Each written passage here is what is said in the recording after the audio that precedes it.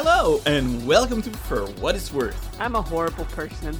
You leave stuff laying around? An introduction to and exploration of the furry fandom. No, you can't do that because I seriously think of Five Nights at Fred Meyer every time someone says that.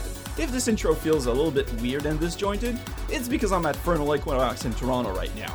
First con in over a decade where I'm not staffing. Well, we have a choice here. Yeah, tell them what our choices are. What are the choices? Limbago in Idaho. So, no tugs, I am not canceling. There are certain women I just want to bitch slap. So in summary, people are awful. It's kind of true.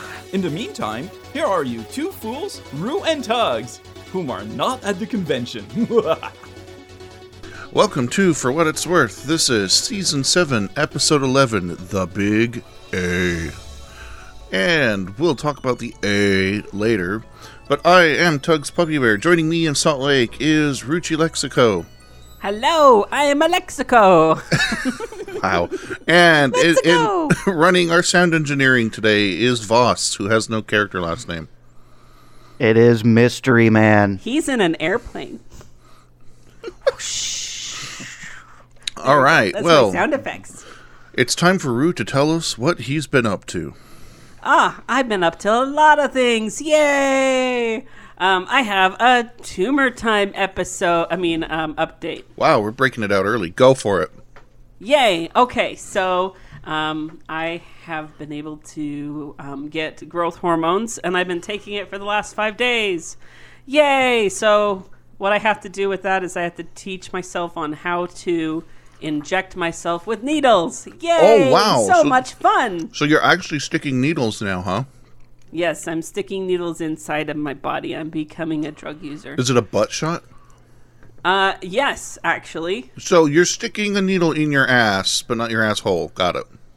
Exactly. It's the form of penetration that I get from my husky. He fucks you with a needle in the butt cheek. Okay. No, so I have to switch where I have to take it. So I have twice on the belly, then both thighs, and then both butt cheeks.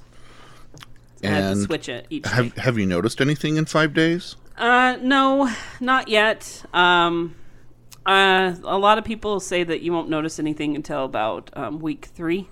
About. What are So- you expecting?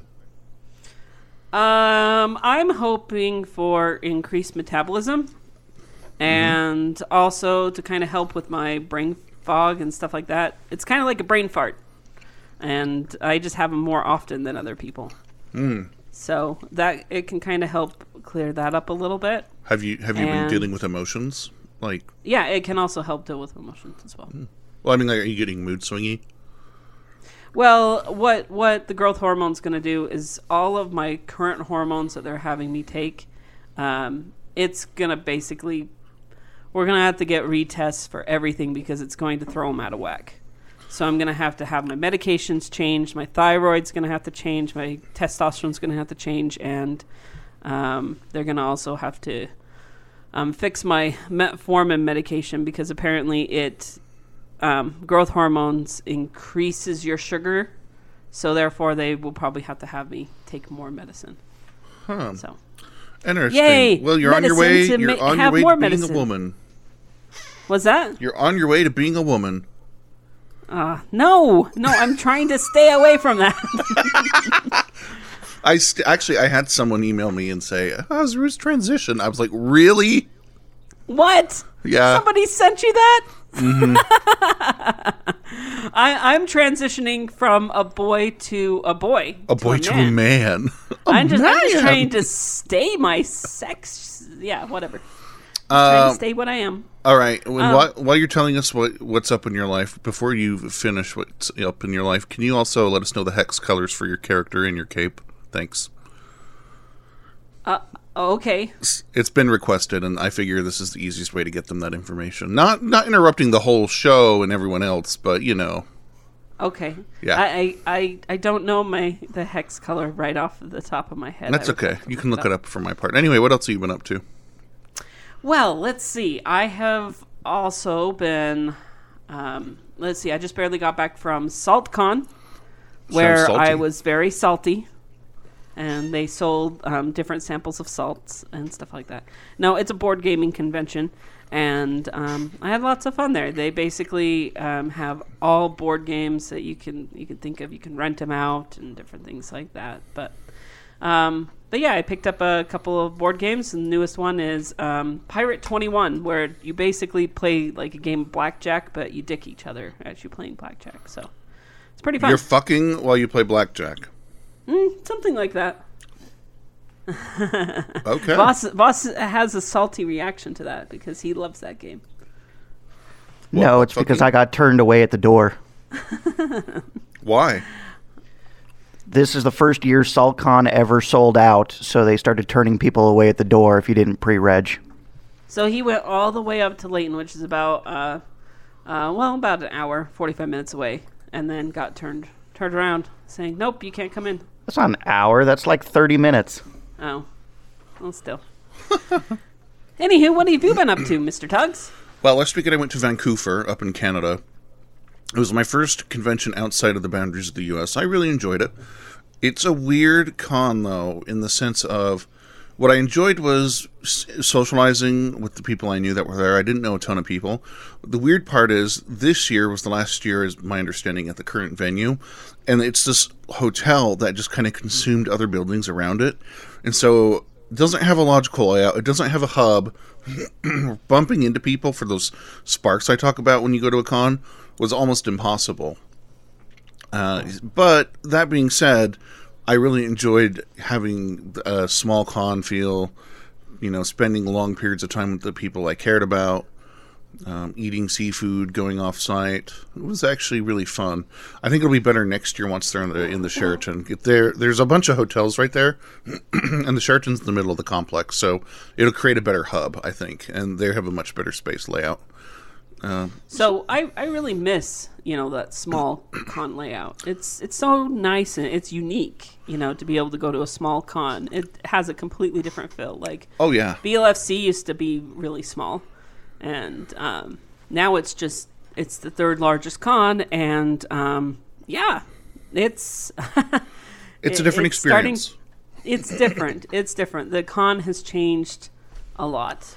So. Yeah. Anyways. Yeah, and it's coming up soon, so I hope everyone that's going has a good time. I am not planning to go. No! Have you come? It's too big. I want a smaller con, I think. Well, Husky's coming yes, he's coming. He's having the same exact type of feelings where it's getting too big for him. Right. And he has his anxiety, and he just likes to be able to go to a convention and not have to stay in, like, go to the convention for an hour and then stay up in his hotel room for the rest of the day. I'm not saying that it's that bad, but no, but it is hard. People, it is hard to move around BLFC now. Mm-hmm. It is. It's hard to get up the elevators and different things like that. Yeah, and if you're going, I hope you have a good time. It's something I've recently discovered about myself is that I do have a certain threshold to con. I think, what was BLFC, like 7,000 or so, or close to it, or anyways, many thousands more than FC was at its heyday at this point. Something. I wouldn't put it past if BLFC became like the second largest con, or I think it actually has a little bit more to go before it gets there. Yeah, I don't know. And so Voss knows more about the numbers. But. Yeah, I think Vancouver was like 1,000-ish. I don't remember off the top of my head. I'm probably way off, but it was a lot less. So I did enjoy that part. We do have a new local convention here in Utah, and they got 700 individuals to come and won the first time for the con. I wonder how they counted, though. Yeah, I know. But I think it's also because Rocky Mountain Fur Con wasn't happening. And so Denver didn't have a convention to go to. And so this new con was closer, it was a closer con to them. But now it's like a week before Denver or week after. And I think that the numbers are actually probably going to go down this year. But I don't know. I'm not going to say anything negative about it. So hopefully they have success. Wow. Yeah. All right. It's time for cookies.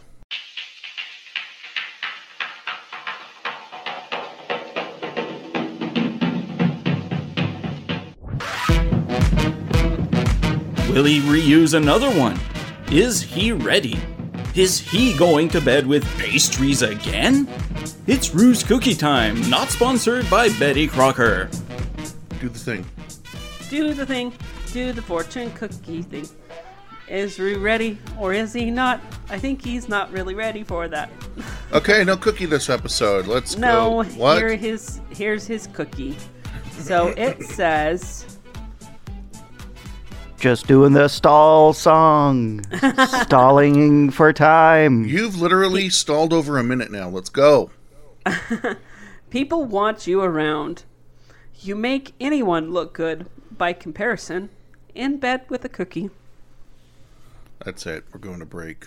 I'm a bad man with the master plan, and the ladies call me Tex. And the one thing all the ladies know is I'm good at having. All right, we are back, and let's go ahead and get straight into our episode. But first, let's introduce our lovely, lovely, lovely guest.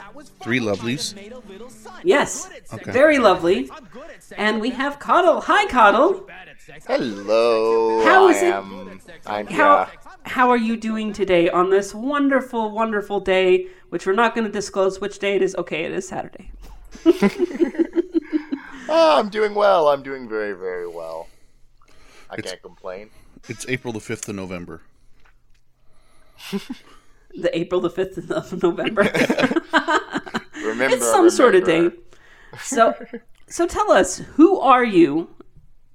I am Caudle. I go by Caudle on FA. I am a bat. I make stories and audio thingies for people's enjoyment mostly, and I am also an asexually reproducing plant.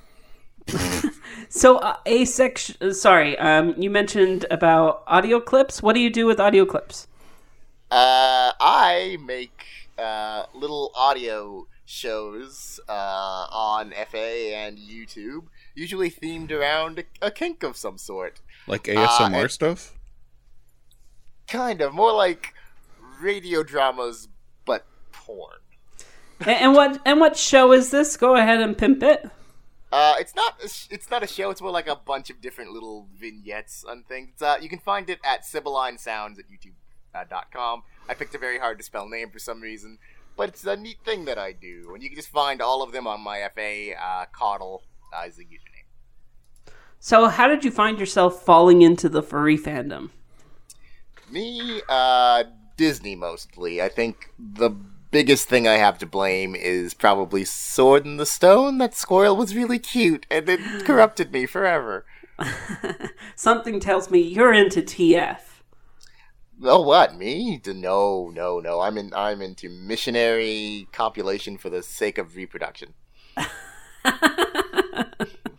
Vor and scenery chewing ensues. Are you writing that down? I'm looking at no. his site.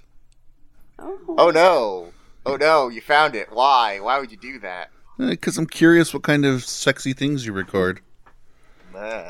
This... So- Even though it's kind of like porn, there's no sex in it, because I'm asexual.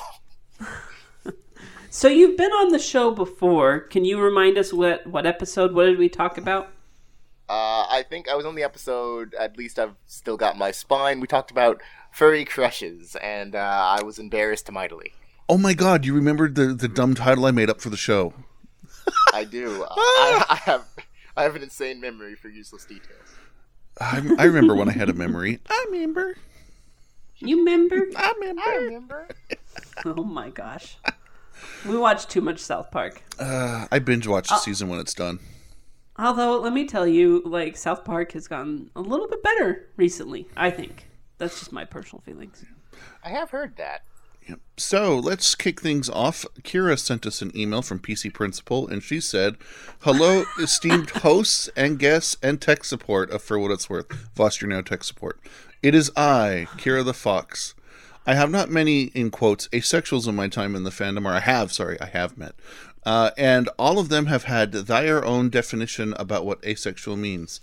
This I have never understood. Why label yourself with something that has a definition of who you are going to just change the definition? That's interesting. Of you are just going to change the definition. I once saw someone who was fighting with people about being asexual when they themselves were always getting sexual art of their character talking about having sex with their partner and having sexual desire. Asexual is the lack of any sexual desire, is it not? And she is not the only one who seems to think that adding occasionally asexuals do have sexual desires to that definition, which I don't agree with, but whatever prefixes mean nothing in this fandom. Why did I spend so much time studying languages? I guess I'm an idiot for not taking the time to become a mind reader so I can know everyone's individual dictionary. I don't even know what I am anymore thanks to these people. Kira the Fox. P.S. How you been?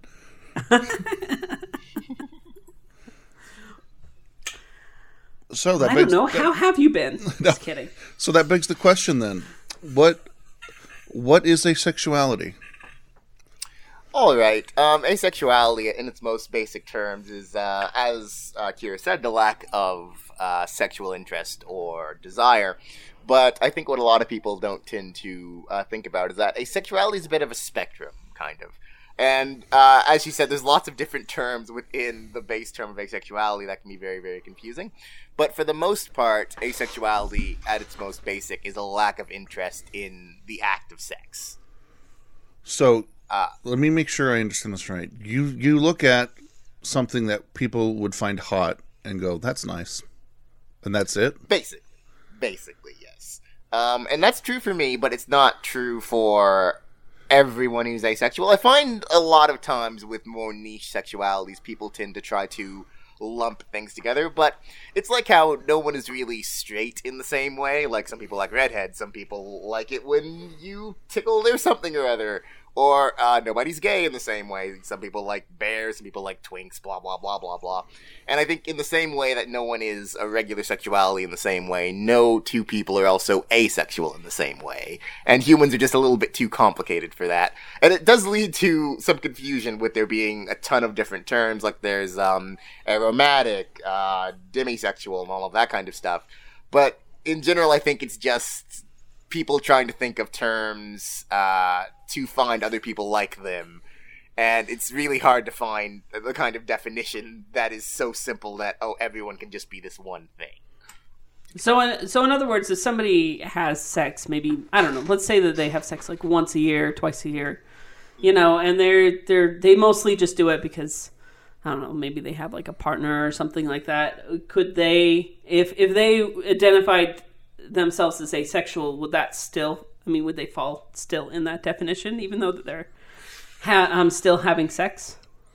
Yes, actually, it's quite common for people who are asexual to end up having sexual relations with their significant other, if only because their significant other is straight or gay or what have you, or because, it might be a special occasion and they might want to do it. Because technically all the biology still works, and, it's a possibility. But generally it's mostly based right down to desire and what one finds ultimately interesting. I guess I'm just having a hard time grasping and understanding the concept, but I think it's because I'm a fox. That is probably the reason why. So, no worries. This begs the question, which I was trying to say for later in the show, but this is that time, I guess, which is, speaking purely from a scientific point of view, if all creatures in existence that we know of so far have this biological imperative to reproduce, aka libido, that seems to be in direct conflict with asexuality. And so a lot of people can't understand it. They go, are you somehow broken in a way or something? Why do you not have the most basic desire of evolution built in? And how do you respond to that? It's quite funny because actually, because my mom noticed that when I was growing up. I went on one date when I was 12, and then I didn't go on another date until I was like 23. So she kind of noticed. But she asked me that question. It's like, are you broken or something? And I think a lot of people in the asexual spectrum tend to get that lobbed around at them. And I would say what I normally respond to that with is it's not really being broken so much as just experiencing the world in a different sort of way. Like, you could theoretically say that people who are attracted to the same sex, technically that does not really fill the niche of that biological imperative. You can't physically have children. And sex in society is a lot more than simply a means to an end. There's so much more in it. And I think humans are so intricately complicated that to conflate it to a simple biological need to reproduce is really too reductive of a thing. Okay, so I have a really basic question. So you have people that are straight, and you have people that are gay, and I know that there's a lot of other things that are in there too. So if I don't say yours, I'm sorry. Bicycle. But then you have asexuality. So it's within that particular spectrum. Is that correct? So you're either gay, straight, or asexual, or or other. We'll add another box. Well, even within asexuality on its own, there is a bunch of different little areas in that as well. And generally I find that, gay, straight, asexual, even scientific studies have shown that even people who tend to align straight can have urges in other directions. But I think it mostly comes down to what your conscious decisions are and what your conscious likes are. Like, you can love the taste of one type of tea and tolerate the taste of another one. Like, just because you like this one tea doesn't mean that if you drink or eat this other one, you will explode. I think it kind of comes down to something like that. And I find with a lot of asexuals in the furry fandom, they're not even attracted to humans in general, which some people can find very, very strange. But I think one of the main things that it comes down to is what your choice is and what your ultimate desire tends to be. Because if sex is something that is riddled with anxiety for you, or is something that you just don't find pleasurable from like a mechanical standpoint, a lot of the times you kind of feel as though you're going to be forced to participate in this thing you don't like to fit in with the norm. And that's one of the main hurdles of being asexual, is trying to find the box you fit into, and society not really providing you with that box. I have to say this. I've been trying my damnedest to wrap my head around it, not because I think it's bad or anything, but just because my penis loves attention so much that, like, to imagine a world where my penis doesn't even say hello every now and then is very strange to me. Laugh all you want, but you know what I'm talking about, Rue. I can just see your your penis slips out and says hello. Well, he has a little mustache, some glasses, and a top hat. Shut up, like. And it's like doing a little rubber hose dance. Yeah. No. Tugs's penis twerks. No helicopters. More importantly, though, helicopters. But Rue, do you get what I'm saying? Like, I enjoy sex a great deal. Like, most people, I would say, enjoy sex a great deal. And so it's this really alien thing that I'm just like, okay, it exists. I don't know much about it, but come on, sex, like, which is very, very selfish way of thinking. I know. Oh, no, it's fine. But I think that comes down to another kind of what tends to be misunderstanding about asexuality, in that, like, technically, if you're asexual, you can get aroused. It's more just the act itself that kind of wonks you out. And I find a lot of asexuals in the fandom tend to fall into a subset of asexuality, which is called autocrosexuality. It's kind of hard to pronounce, but basically it's a dissociation between oneself and sexual target or object of arousal. Generally, it's like one can become aroused via sexual fantasies or erotica or pornography, but there's not any actual desire to participate in the act directly. And I find that definition fits with a lot of furries, because if you're asexual, you can, choke the chicken, as it were, or do other things. But the main thing about it is that either the things that most people find attractive just don't turn you on at all, or you have absolutely no desire to be a participant within it. So would you say that asexuals are, at least some of them, not all of them, are into voyeurism, where they are into watching the act itself, but they're not interested in participating in the act itself? Interesting phrasing.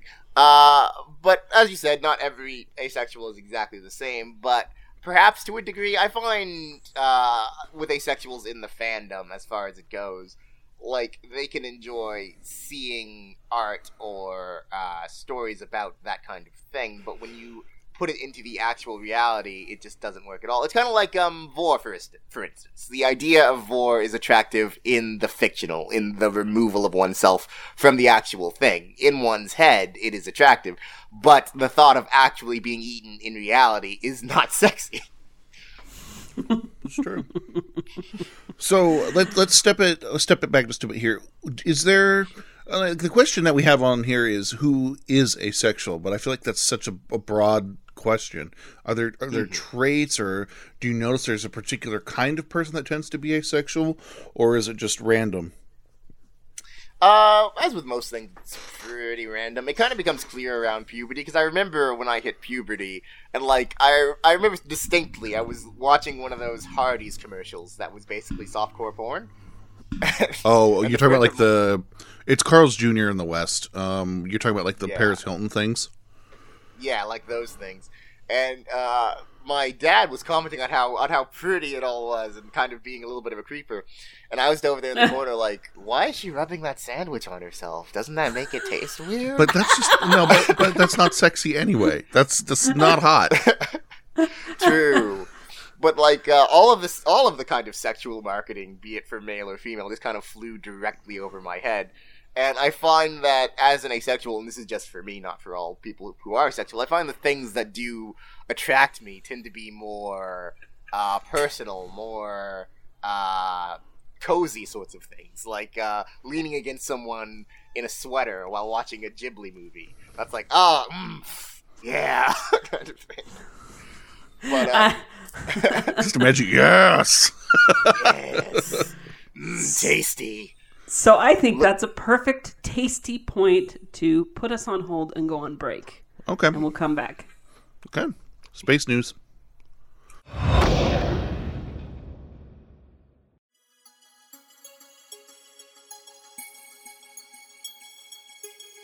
Hailing frequencies open. Smokescale Aquatis here with another round of news for you. As of Wednesday, March 14th, here are your space headlines. NASA's InSight Mars lander has arrived in California to be loaded into an Atlas V in preparation for launch. Liftoff is currently scheduled for May 5th. It's great to see it finally making progress since it's running 2 years later than originally expected. Delays due to problems with instruments pushed the launch to the next transfer window to Mars, which is approximately every 2 years. The instrument in question was the seismometer, and specifically the problem was with the vacuum seal around it. Engineers found it wasn't sealing properly and had to fix the installation, but that took long enough for them to miss their launch deadline. But now, they're getting geared up for launch to Mars in a couple of months. Exciting! Upon arrival this November, and that's why you wait for the transfer window, InSight will touch down in Elysium Planitia, a flat area near the equator where it will sit and listen for quakes, as well as drill a probe designed to detect heat approximately 5 meters into the ground. We'll see a planned 2 years of operation. Hopefully nothing fails early. And hey, who knows, it may go way beyond its planned life, like NASA's spunky little Opportunity rover. It was only supposed to last for 90 sols, which is about 90 Earth days, and it's been running for more than 14 years. I can't wait to hear what they discover about the red planet. On March 6th, SpaceX launched the Spanish-owned Hispasat 30W6, which is one of the all-time heaviest payloads the Falcon 9 has lofted. The broadband communications satellite was put on its way to geostationary orbit without incident, and the first stage came back in, but did not land. There was an experimental soft water landing, likely to tweak just how late the Falcon 9 can start its burn, and see how aggressive the suicide burn can be. Yes, that's the actual name of the maneuver. Now you might find it odd how SpaceX is suddenly flying so many of their rockets in expendable mode, since they've been reflying so many. There's a reason for that. They're getting close to switching over to what the fans call the Block 5 version of the Falcon 9, the final version.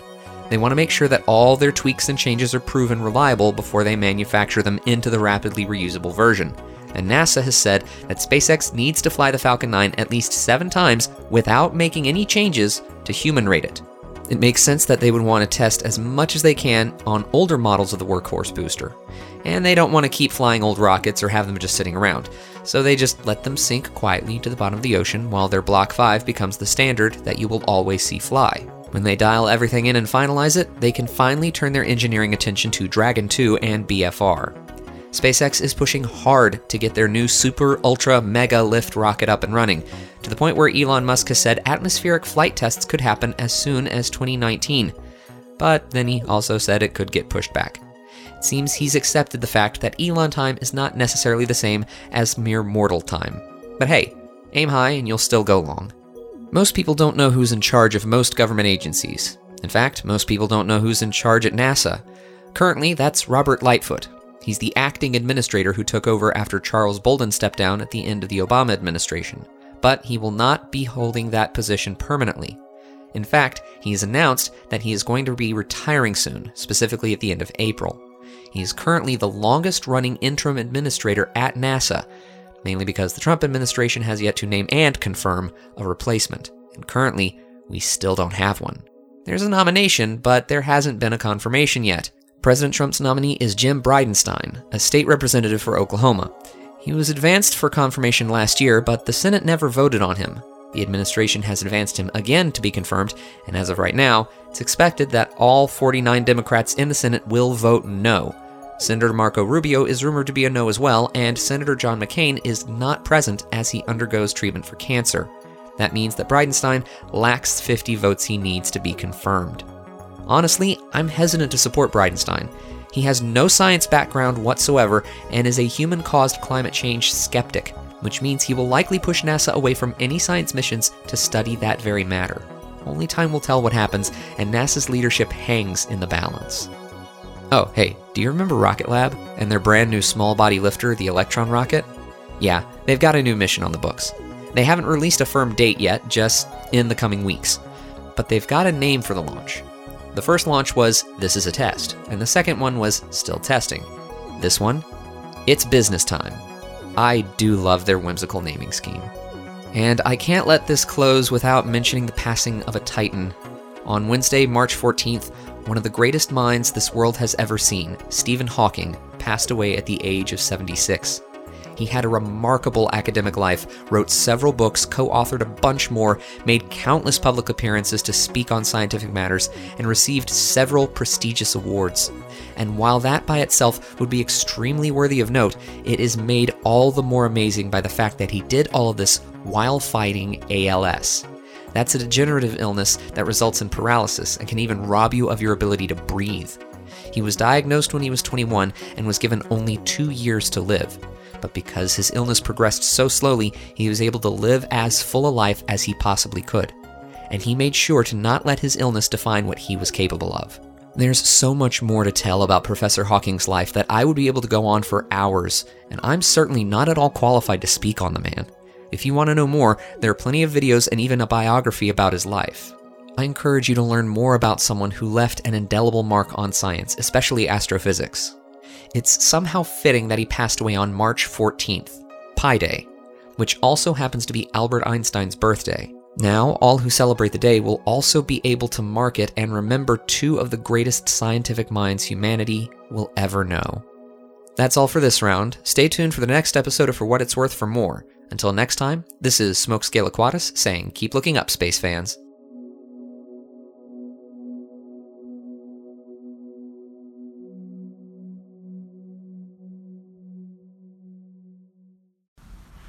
Greetings from China. This is Simon. Husky. Haka. Jack.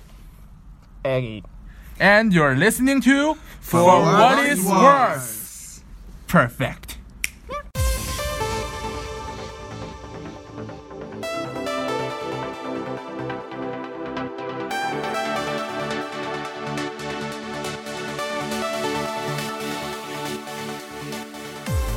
Welcome back.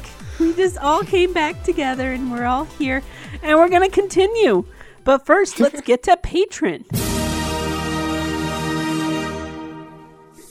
I like that you say we're going to continue, but not continue, by the way. Exactly. It's so good. All right, well, we want to thank everyone who feels like what we do here is worth money, because apparently a lot of you do. So here's a fun fact before I read our worship list, is that we've been doing Patreon for like a season and a half or so, right, Rue? Yes. In that time, you guys have helped us pay for hosting, buy Nuka a microphone, buy the equipment for our second studio, upgrade our equipment in the Salt Lake studio. It's all gone to a good cause, and to date we've had $1,854 donated to the show. What? Yeah. No way! Yeah. Oh, wow. Yes. Nice. That's over since the beginning of time. However, we are going to worship those who support us today. So, we will start from the base tiers and work our way upward. So, starting at the beginning, we have Simone, who also led the charge for today's ident. Thank you, Simone, for both. Booga, Snares, Skylos, Swift, Hot Sauce with a bear icon. That's cool. Guardian Lion, Loki Mutt, Cody, Rivka, Artorius Ichisake, Kit.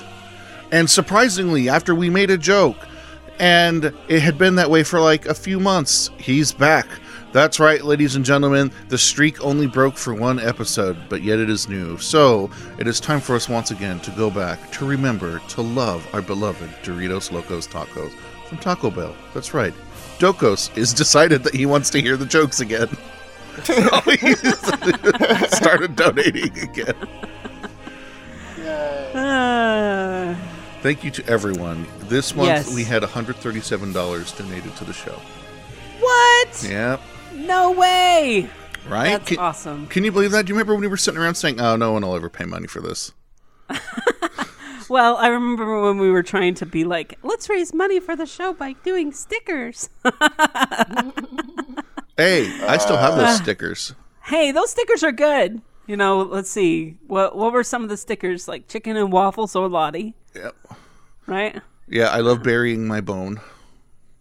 There's all kinds of things in there. That's good. Patreon's great. I got a Patreon myself recently, and I'm like, oh god, this is so helpful, useful to creators. Oh yeah, no, I love Patreon. It's good stuff. Definitely. It really has paid and I'm for glad us. that Patreon didn't change the tiers and stuff like that. I'm glad that everybody spoke up and they didn't change the way that they had the system set up where they were going to charge extra for people that were doing like little small amounts. Yeah. So yeah, like because those dollars add up. Definitely. They do. They add up because we've had plenty of them. So once again, thank you so much for donating to the show. Really, we couldn't do it without you guys. If you want to donate, go to patreon.com/FWIW. It pays for the show. Yay! All right, so let's return to the topic about the letter A. I had to do it. So I have a burning question. When did you wake up in the morning and realize I'm asexual? It's not like he did that in the morning. How do you know he did that in the morning?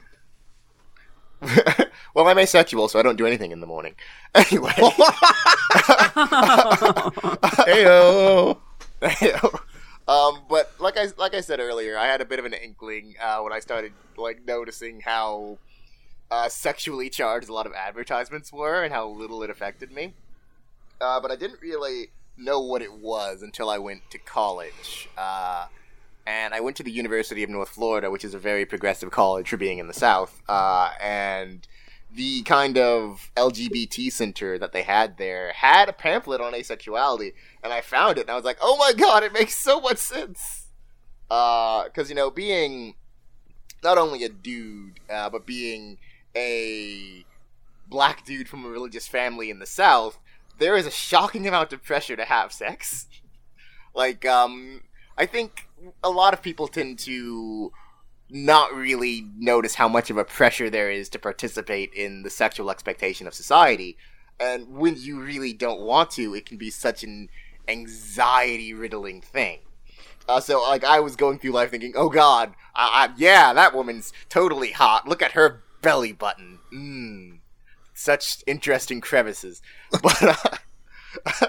But when I found the pamphlet, I thought, oh, hey, there's other people who are on this same kind of track I'm on.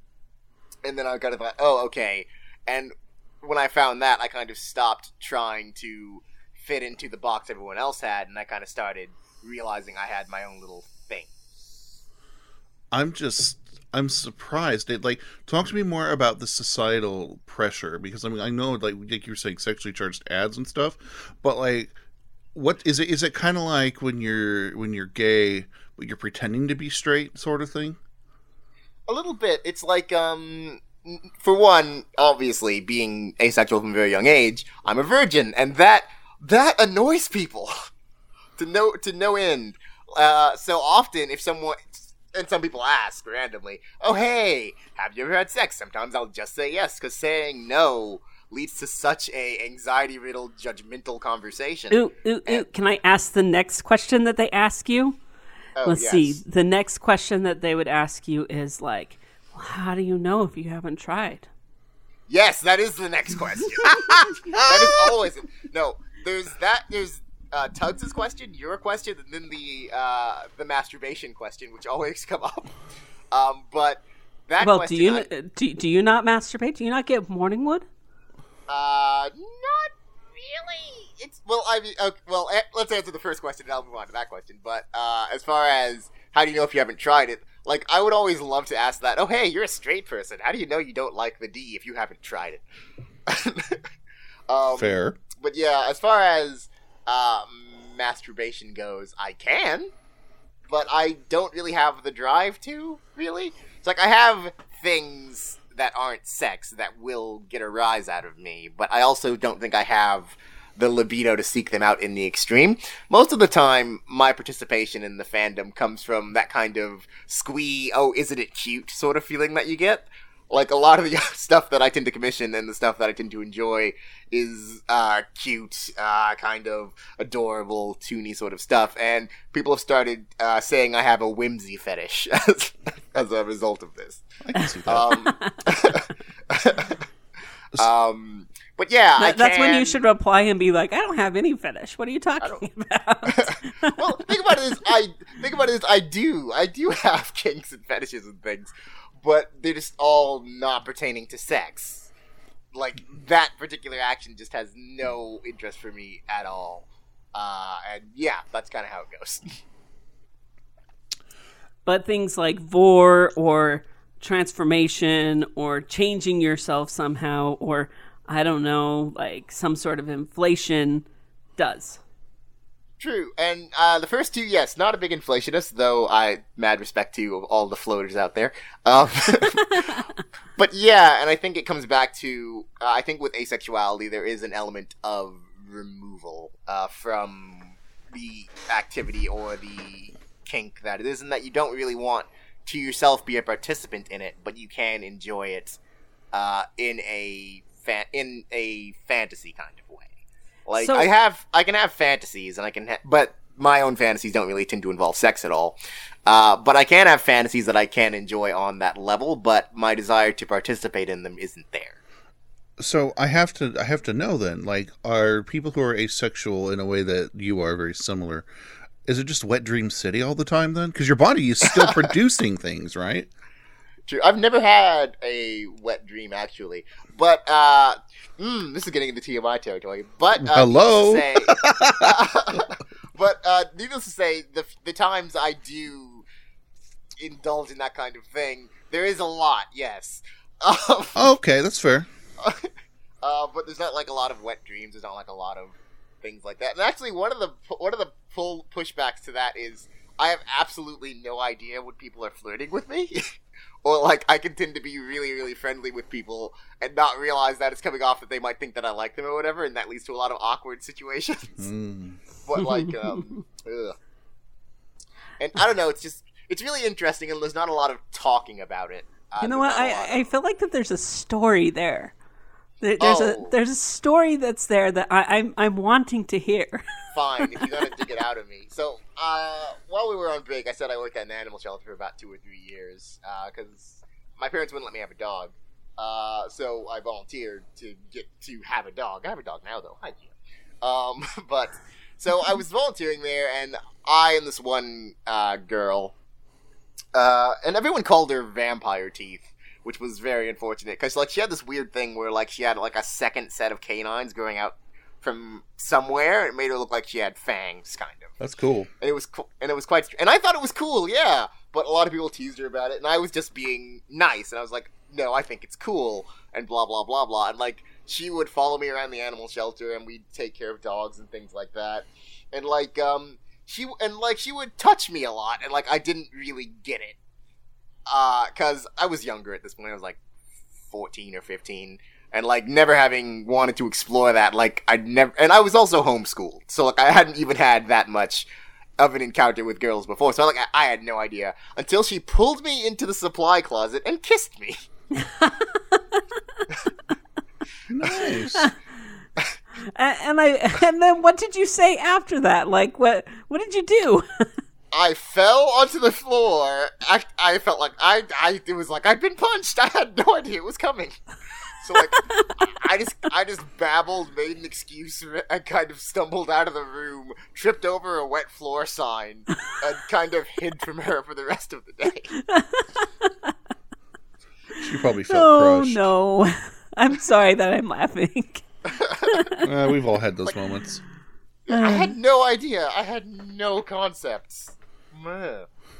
So there's this thing that I noticed, which is when we were talking off the air in your last episode that you were on for, you brought up you should do a show on asexuality, and at that point we had talked long enough that I knew that this was actually genuinely something that was special. It wasn't just the normal coddle blushy that everyone's hearing.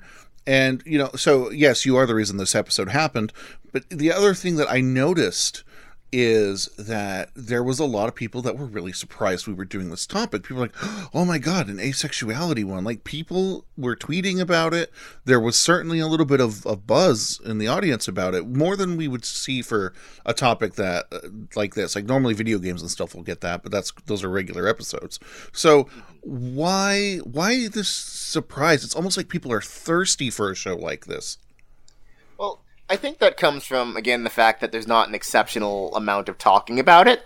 And I also kind of experienced this at, there were Pride events at my university, and, like, there would very rarely ever be an asexuality booth. There would rarely ever be, like, an asexual you could talk to. So I think a lot of people know of it, but a lot of people don't have, like, a first-hand account. So I think people are thirsty for knowledge about it. And at the same token, I find that there's actually a lot of asexuality in the furry fandom. Like I said, sometimes people get into the furry fandom to the point where they don't find arousal in human forms anymore, and that's not me, really. I guess I still find humans to be attractive aesthetically, but I've encountered quite a few asexuals in the fandom who are like, oh, if it doesn't have scales, I'm not interested, or whatever.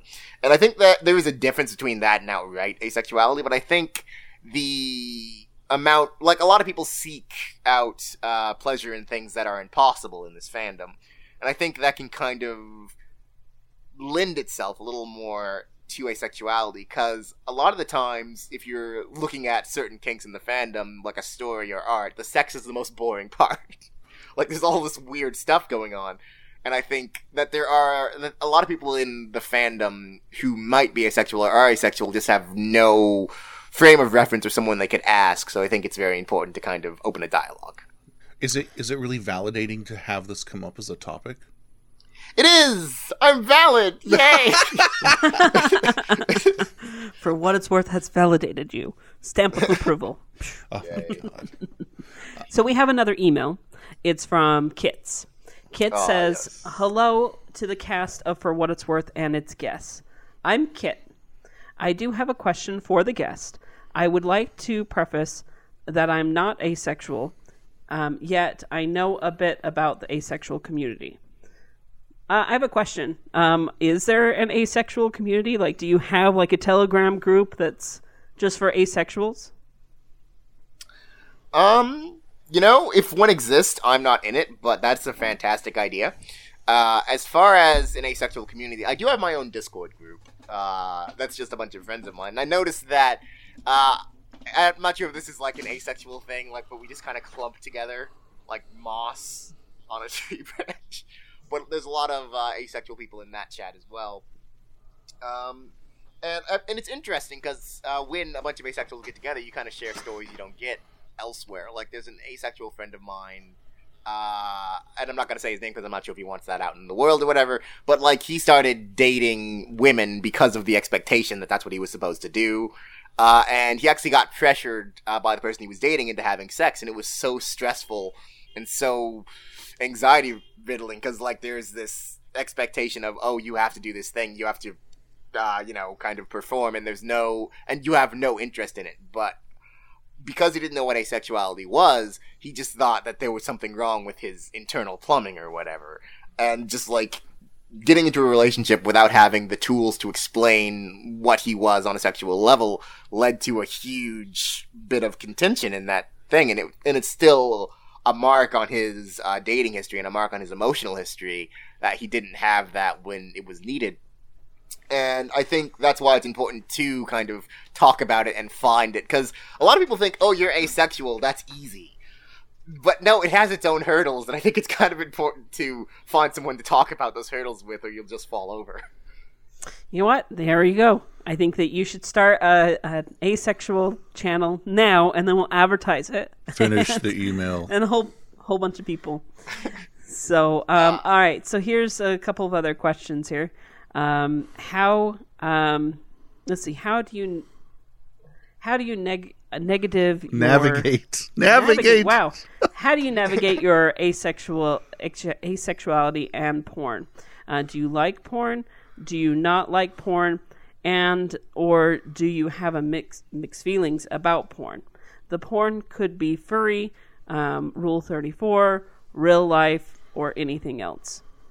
Go ahead. Oh, well, I think as far as porn, I think I've mentioned this before. Porn is... I don't personally like porn. It's really cheesy, and there's a lot of, like, jiggling everywhere. It's like, not for me.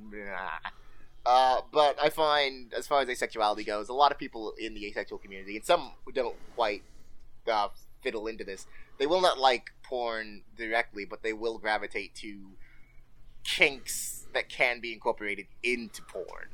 So, like, they'll find themselves hunting down things of that nature, but kind of fast-forwarding to certain bits that actually don't have any sex in them. So, navigate is actually a good word, because, like, you can like things in that media, but you kind of have to navigate around the bits that don't interest you. So he actually added, like, why he was asking you these questions. He said, I knew someone who was asexual, and they looked at porn.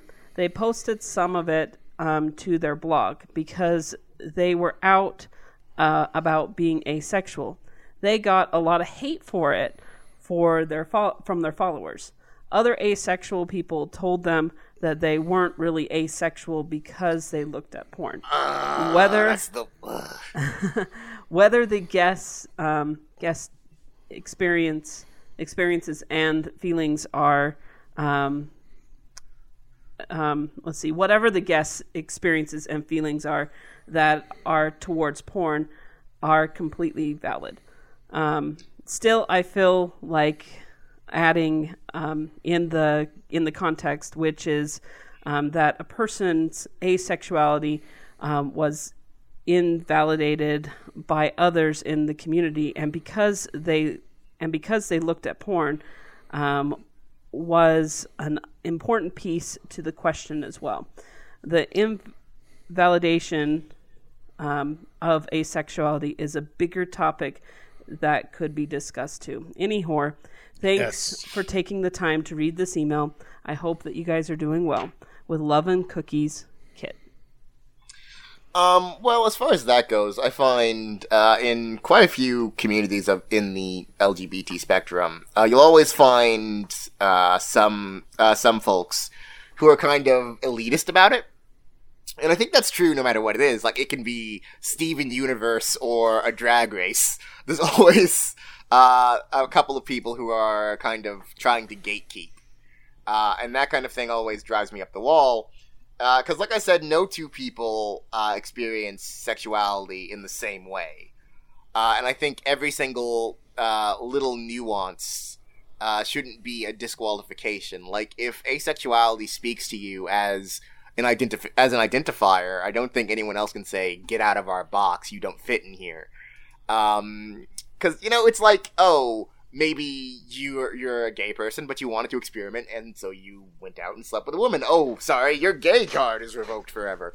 Like, it doesn't make any sense. And I think, because a lot of the people in the LGBT community have been hurt by people's reactions to them and have been traumatized by society not accepting them properly, some of them take the route of, this is my protected space, and I kind of feel as though I need everyone to kind of hit these check marks to be in here.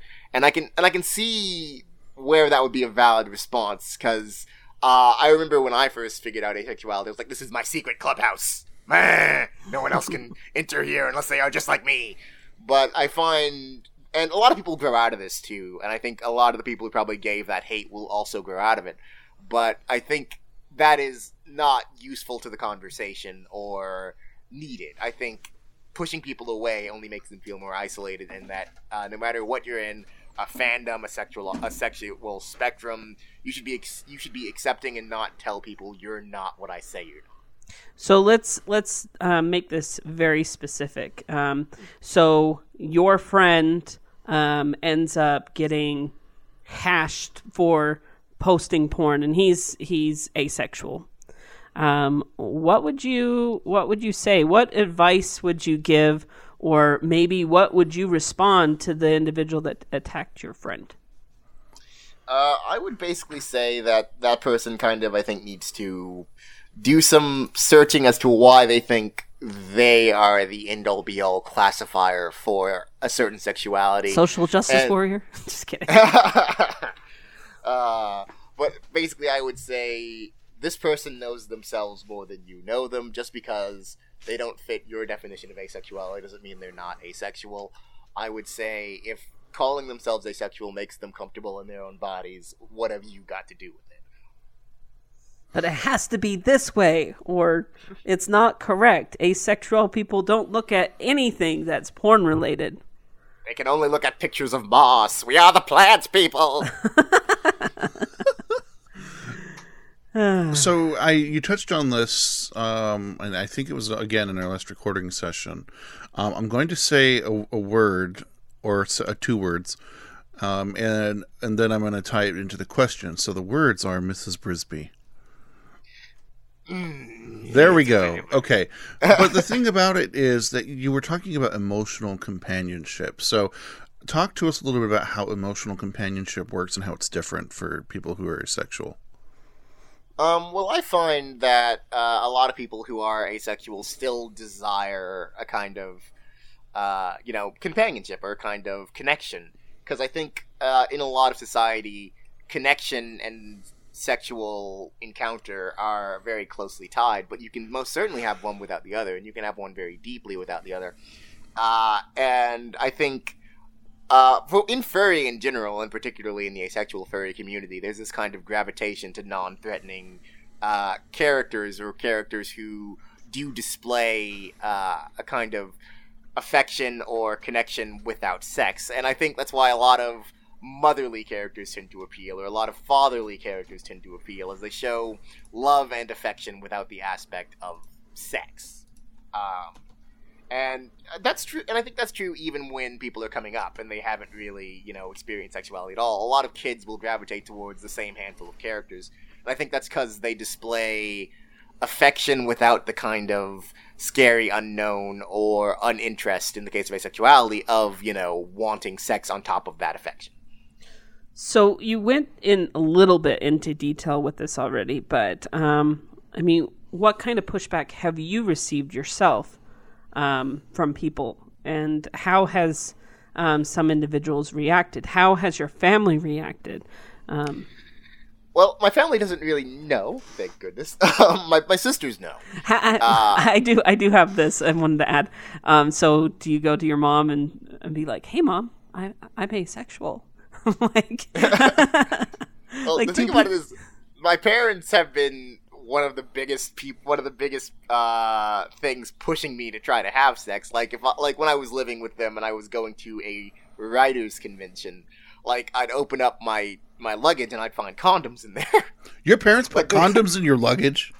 They put condom in my... Yeah, they what? really... Like, are you serious? I don't think you know how much pressure there is to have sex in the South in particular for a dude. Like, I think they're just kind of worried I might be gay, and they're trying to say, okay, we're trying to push you to have like some kind of sex. But that's the main pushback I've gotten from older people who think either I'm some kind of broken toy, or I'm not out yet and I'm just hiding it. Like, those are the two responses I usually get. Either, oh, you might want to go to a doctor, or, oh, you're just gay. You know, you just don't want it. I know some people within the fandom that would actually find the fact that, you know, do you find that there's furries out there that are trying really hard with you because of the fact that you're asexual, because you haven't experienced that, you're a virgin? Do you find that there's like a whole bunch of like furries that are flocking after you? I don't tend to advertise it very much. I talk about it on my Twitter and on my FA, so people who encounter me at conventions do know, but like if I've never encountered them before, I don't tend to tell them. But I do find on occasion people at like conventions or at furry spaces will kind of sidle up to me and like, so, hey, you never did that, huh? How you feel about it now, huh? I'll be like, hey, Caudle, you want to read the next email? Yes, I would. Let's see. From Cubs T. Wolf. Cubs T. Wolf. I know that demisexuality isn't the same thing as asexuality, but it is similar. Growing up, I never understood what it was to be aroused by physical appearances. I had a psychological need for sex, but it seemed nothing would turn me on. I did have a romantic attraction to a few girls, but I never imagined sex with any of them until I was already engaged. I had thought that I was somehow incredibly moral. My mate loves being with a guy who doesn't notice the half-naked women. But then, about a year ago, I learned the term demisexual. Demisexual people only find sexual attraction in others when they have a deep emotional romantic relationship with them. In the last few months, through coming into the fandom, I've learned I have a furry fetish, which my not yet furry mate is happy to indulge me in. So, demisexuality is in fact not putting on the mask in Majora's Mask that makes you into Adult Link. Yes, exactly. But yeah, demisexuality is when you can't really find sexual attraction without first having an attraction to personality. And there's quite a few terms like that, demisexual, and also there's aromantic, in which case you do have sexual attraction, but you don't find people interesting in a relationship sense. Mm-hmm. And I find one of the main pushbacks I get about asexuality in these kind of more obscure sexual terms is people get mad, like, why are there so many different terms? Why are you guys separating into all these little things? And I kind of find it like, if you needed to go to a doctor, would you go to a general purpose doctor, or would you go to a specific one? It's like, if your foot hurts, would you go to a brain surgeon?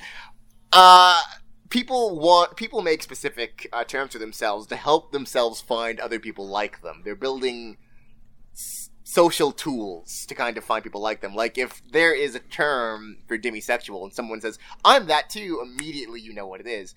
Whereas if someone said, I'm asexual, you would then have to have a 5 or 20 minute long conversation about the ins and outs of that.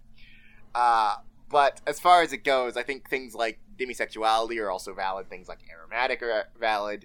Even if I think the proliferation of terms does annoy folks, I think that doesn't really matter. I think it really comes down to what helps you find the people who are important to you. And yeah, that's my little spiel on that. I can see why people would get frustrated in the sense of, so for the longest time, the term LGBTQ has been around, right? And then, yes. And then, like, probably about a year ago, I heard LGBTQIA, and I was like, why are we adding more letters? I had no problem with what the I and the A stood for.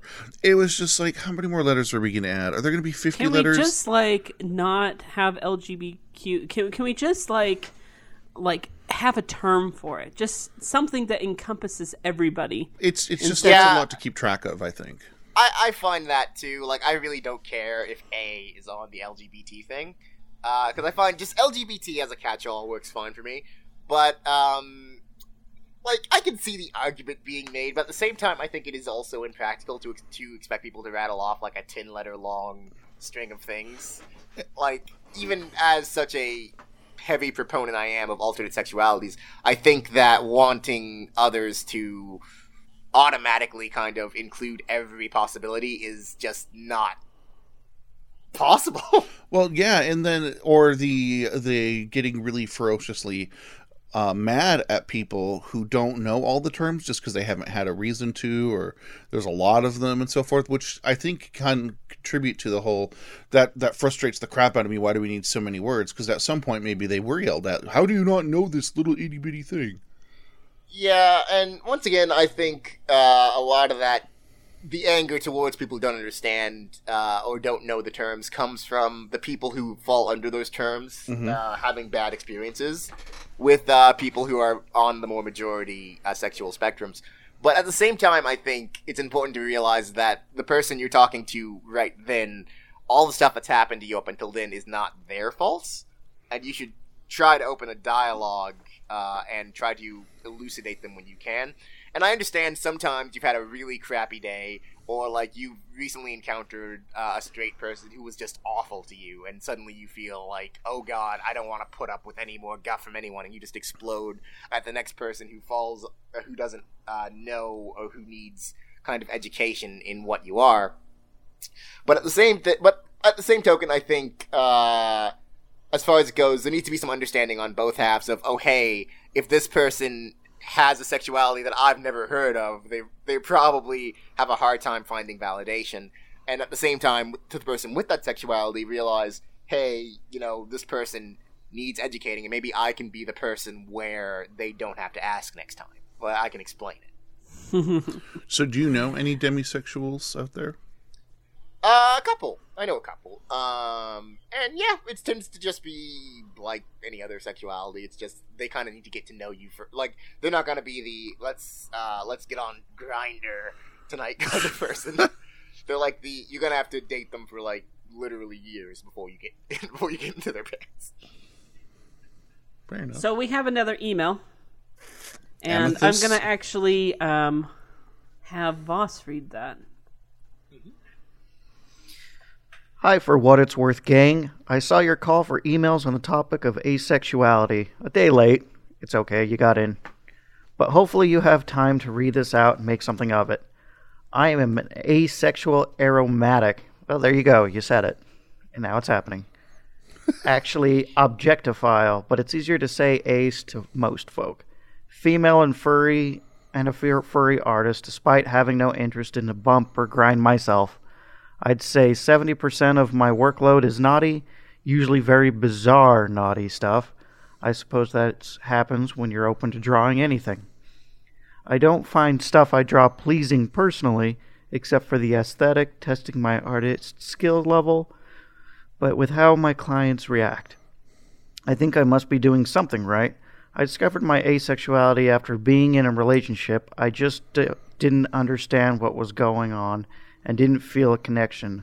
Although I wanted to be friends with them, that ship's ended about 5 years ago for various reasons. I now just don't find myself attracted to people. Obviously, in the fandom, which does have a large portion of kinky, sexy stuff, it can make things uncomfortable. Going to cons with people, flirting, and assuming things of one another is a bit awkward, to say the least. It doesn't help that I'm also so slow picking up on cues that it literally be months later until I realized someone was flirting with me. Not much more to say for myself. I'm a big, weird, asexual person who'll draw whatever kink a furry has. Amethyst. So what are your thoughts, Voss? I can agree with a lot of that. I'm terrible at picking up cues. You know, that my second can attest to that. Your second. That it was just it was months gone by, and they're like, oh yeah, I did this and this and this, and you just totally ignored it, and I did not know. And for all of this. I can go through porn and I enjoy it. I like looking at it. It's more of it's mostly aesthetic. That's good form. That's good art. I like it. And it involves kinky stuff. That's also cool. Well, I know you're asexual, right, Voss? Yeah, it is going back to your weird spectrum. How I would say it was, in real life, I'm asexual. I don't find the human body or anything attractive in any way, and anyone who's going to try anything is going to meet a pretty good dead wall. But online, I'd say I'm pretty gay. Yeah, that's what I was saying with asexuality. There is that element of removal from the real world that kind of helps. I would agree with that very much so. Indeed. But as far as the email goes, I get that too, because I take written commissions, and I recently started taking audio commissions for people who want audio scenarios. So, like, I end up producing a large amount of porn, despite being asexual. But in a way that's more freeing, because you're not bound by the expectations. True. A lot of people come to me because they're like, oh, your word choice is really good, because, like, I'm not really thinking about, like, oh, hey, this is a wang. I'm thinking about, what's another word for throb? That's an audio clip. No, it's not. What's another word for yes, throb? It is. Throb. Oh, we're such children. Oh, goodness. But yeah, like, the email presents a lot of the hallmarks, like not picking up on cues, not being interested in sex. I find objectophilia is a weird thing that, well, not weird, but a thing that pops up that a lot of people find weird that pops up in asexual topics a lot, and it's mostly where you find your arousal centered around a particular inanimate object, and I don't personally have this. But being into TF and being asexual, I find a lot of people with inanimate TF tend to be asexual, and that's kind of a thing that I noticed. So I wonder if the emailer is into that. You should do a follow-up email, maybe. But anyway, yeah, thing. Okay, I think then it is time for our final break, an old-timey ad, and then we'll come back and we'll do final thoughts.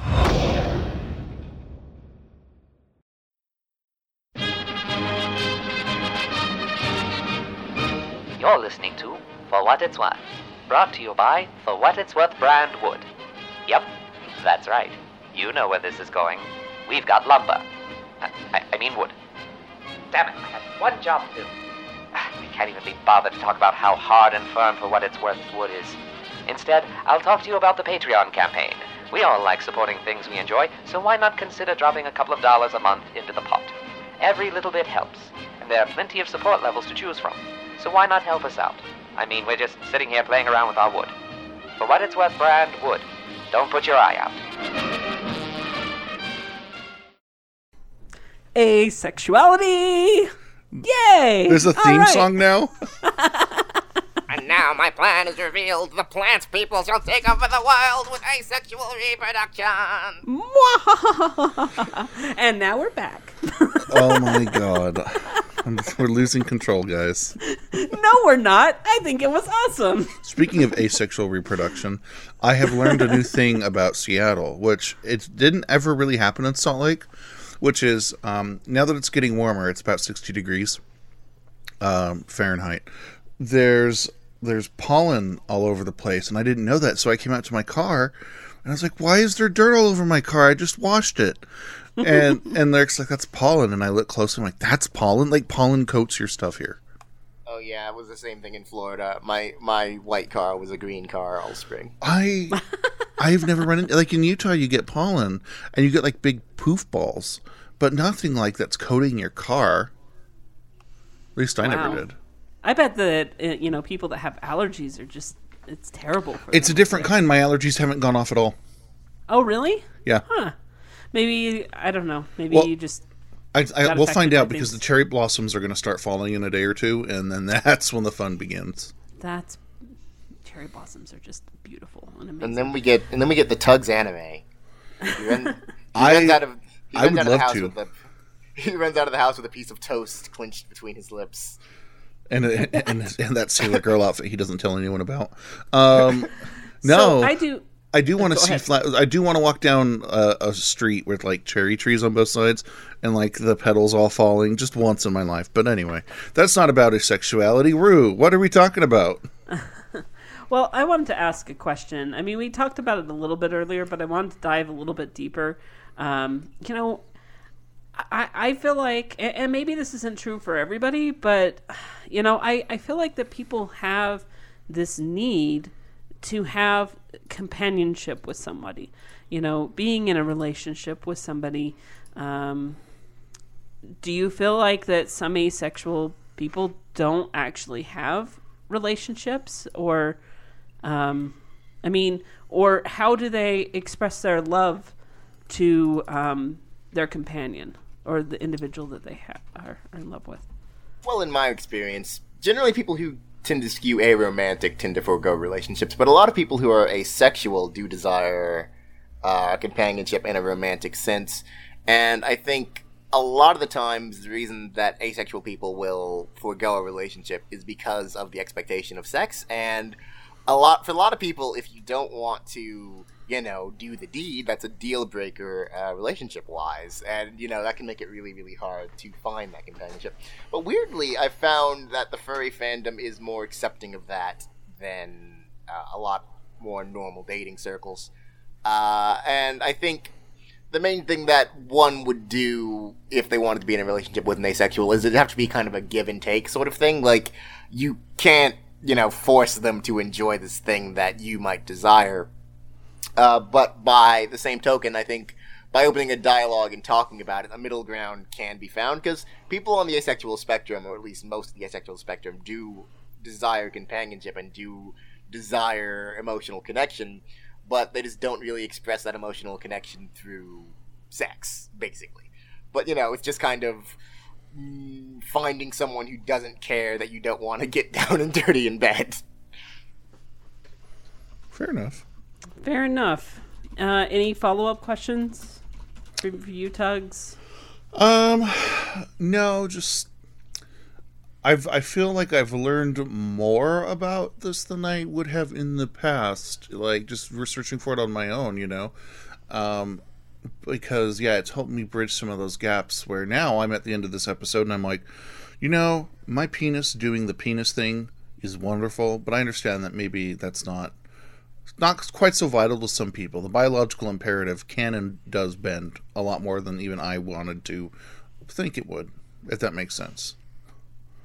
I think one thing that I've gotten out of it is, and I felt this way before, but it's okay if somebody is not interested in sex. There's nothing wrong. There's nothing wrong with them.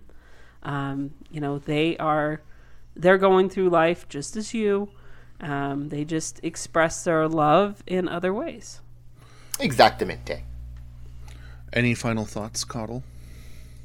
Well, I wanted to thank you guys for doing the topic. Like I said, it's not exceptionally talked about, and there's probably quite a few people out there who will benefit from listening to us talking about it. And if you're listening and are asexual, I may be starting a Telegram group about that, apparently, so you can find me at Coddlewag on Telegram, CAUDLEWAG. And in fact, when you make that Telegram group, why don't you link it to our, for what it's worth, a Telegram chat so that those individuals can join your group? Oh, that is a grand idea. Thank you. The sexual chat without any sex. Just like this episode. Do you have any thoughts, Mr. Sound Guy that's in an airplane? Do you feel validated? I feel super validated. Joking aside, like, have you experienced any emotions listening to us talk about this? No, it's just really gone through, and I could agree with pretty much all of it, and it just seemed to confirm what I already thought. Doo-doo. Yay! Yay! Mutual confirmation. Stamp of approval. And so at this we point, have nothing in the mailbag. Yeah. I'm sad, Tugs. We No, can't unzip our flies for it. I mean, we can't just unzip the mailbag. the sack. The sack. I'm putting a lock on the sack zipper. No! It's okay. The password for the I'm lock not is Frisbee. into chastity stuff. So I guess that means we're going to move right into housekeeping. So as always, we want to thank our wonderful cast, Firebreath for doing lines, Voss for doing what he does and winding up cables and keeping Rue from generally putting his fingers where they don't belong. I want to actually extend a thank you to our listeners because let me tell you, I have seen such an increase of comments that about our episodes and, get people going out and saying, hey, you should listen to this episode or this episode may help you. So please continue to do that. Comment on the site, comment on Twitter, talk about the show on our Telegram group. Yes. And tell your friends. Tell your friends. More friends means more listeners. More listeners means more possible victims for Patreon. No. Oh my gosh. Tugs. Other than commenting on the site, join us on social media at For What It's Worth, plus For What It's Worth, or I don't know how you do things on Facebook because I don't have one. There's an unofficial furry amino group. I think Kira's in charge of that. Someone's in charge of that. Well, we don't go to that, but if you need to nerd out on your phone, that's one way to do it. Join us on our Telegram. Grim. You can shoot Grim. us, that's your thing, Tugs. So, just shoot us an email at cast@forwhatitsworth and send us your Telegram handle, and we'll make sure to send that to you. Or you can just message me directly at WineRedFox on Telegram, and I'll add you. Yep. All right, Coddle, now it's your time. Tell us what you've got going on in your life, anything you want to plug or unplug. Well, I do, as I said, you can contact me on Telegram at Caudlewag, Caudlewag. My Twitter handle is exactly the same if you want to say hi on Twitter. I have a website, where I have audio stuff you can listen to. It's, SibylineSounds.squarespace.com. You can and I don't know why I picked Sibylline, as no one knows how to spell it, but Google it, and you can figure it out. SibylineSounds.squarespace.com.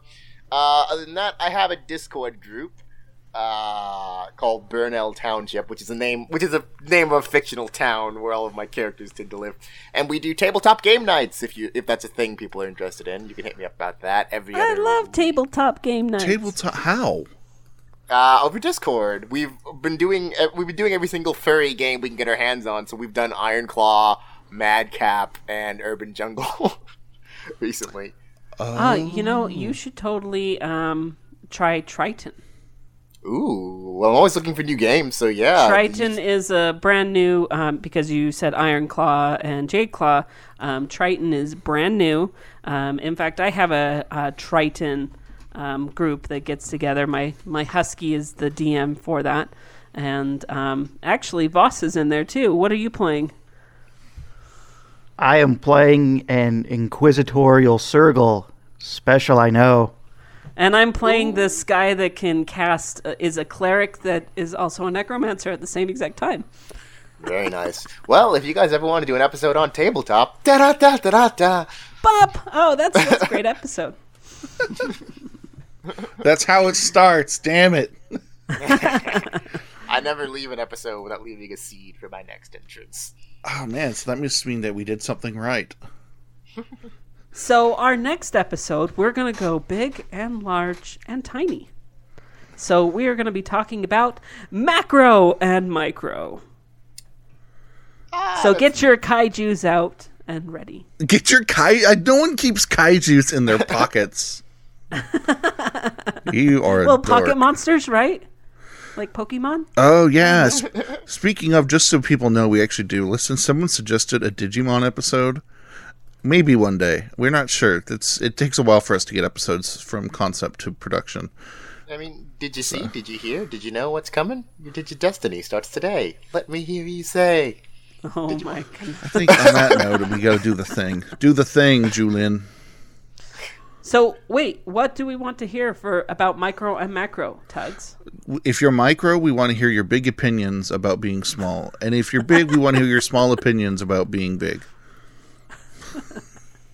And if you have questions about micro or macro furries, please feel free to send those in as well. What about And you can Micro send those Machines? to cast@forwhatitsworth.com. Wait, I think Micro Machines are just cars for micros.